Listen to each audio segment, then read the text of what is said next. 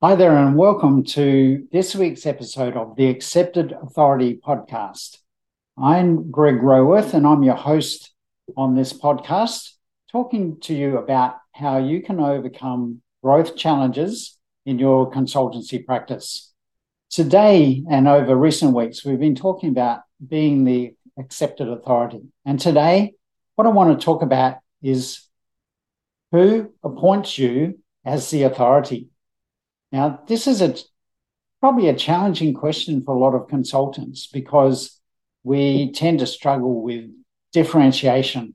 And as most consultants in our field, we typically do fairly common work to what other consultants will do. You know, our competitors are doing the same types of work for similar types of clients that we work for.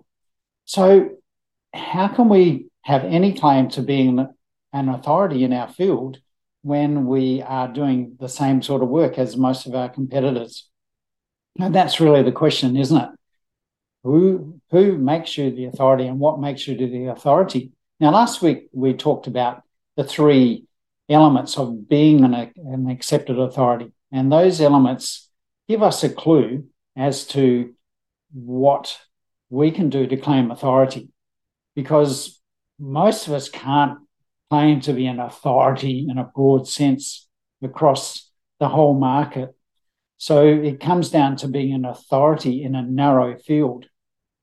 And that's where having that specific ideal client identified and the specific problem that we solve for them so clear that we can claim authority in that. And that's where we can really target our authority positioning. So when we've got a real good understanding of who our ideal clients are and what particular problems we solve, and the fact that, as we identified last week, we solve that problem in a unique way, then we can claim authority in that. Now, who appoints us as an authority?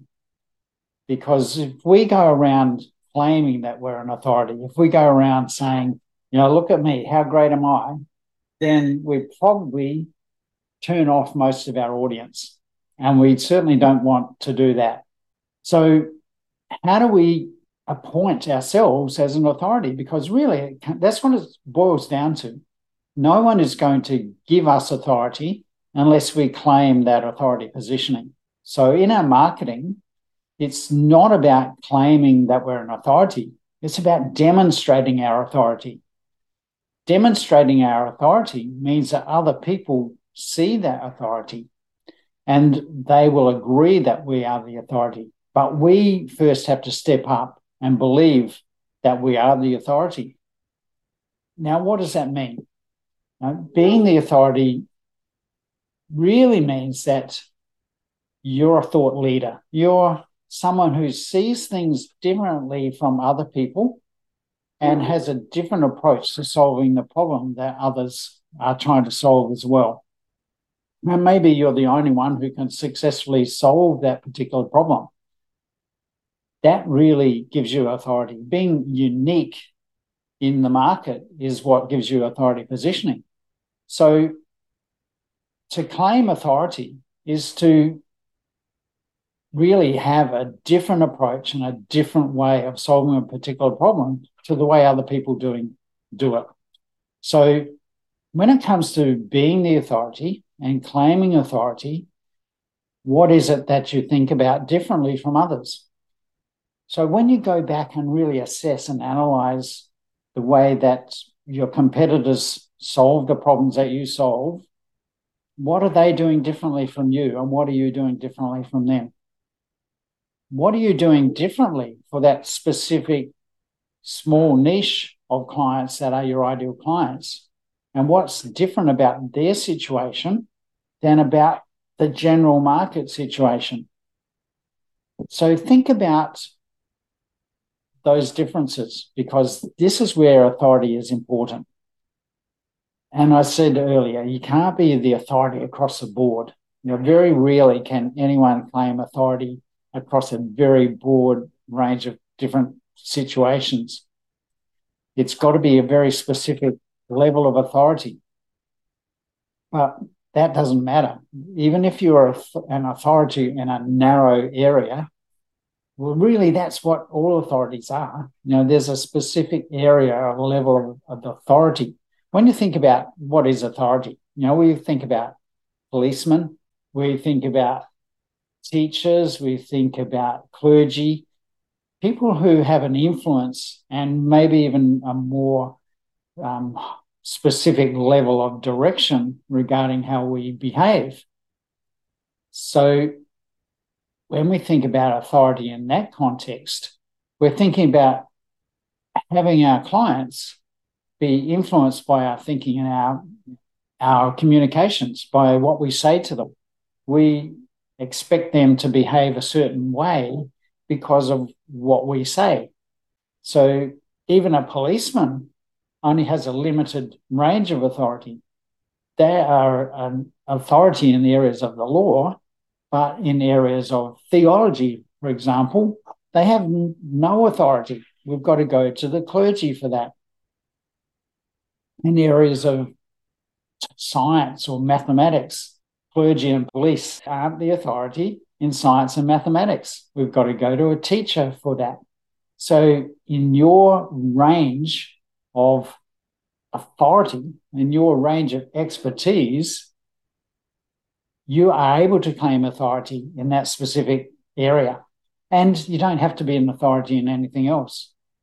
So thinking about what it is you can claim authority in, it pays to really be clear about that and to really understand that there is a way of doing things differently from others that you understand, and you are able to articulate the reasons why that's the case.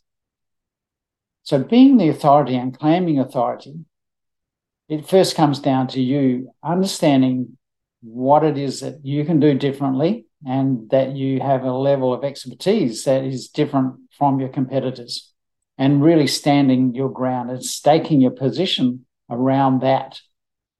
When you can claim a different point of view and a way of doing things that is different and ideally better than your competitors, that solves a problem in a more efficient or more effective way. It solves a problem more quickly or more constructively and maybe more permanently than others, then you can claim authority.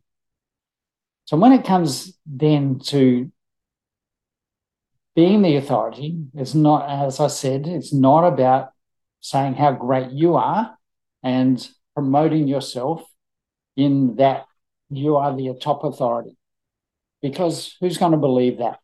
That's not how we assert and claim our authority positioning. We must do that by demonstrating our authority.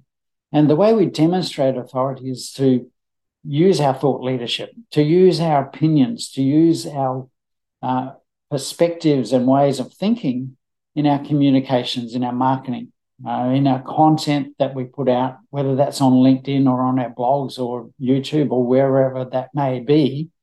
It's about using that different point of view to create a different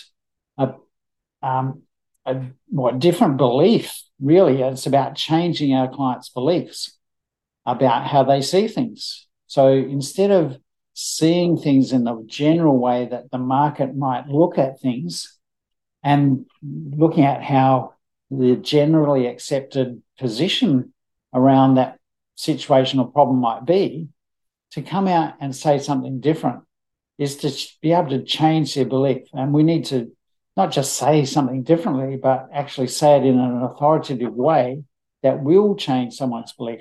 Because unless their beliefs are changed, then we're not being the authority. We're just a voice in the wilderness shouting out, hoping that someone will hear us, and maybe no one's paying attention. So to be the authority, we actually have to claim that attention, change those beliefs, and have people then start to follow our way of thinking and our way of doing things to get the results that we know are better than the way that they would get them from any of our competitors. So it comes back to you, first of all, believing that you're the authority in that narrow sense, in that narrow field of expertise that you can claim authority about. Then stepping up and claiming that authority by stating your opinion, by not being afraid to be contentious. Sometimes we have a feeling of we don't want to rock the boat. We don't want to upset anyone or upset anyone's feelings. But really, if we play it safe, then that's not being an authority. An authority is not someone who plays it safe. An authority is someone who breaks the mold. An authority is someone who's not afraid to upset the general opinion about things or upset the generally accepted way of thinking. Authorities are disruptive in the marketplace. An authority is someone who's willing to break the mold and change the way that people think.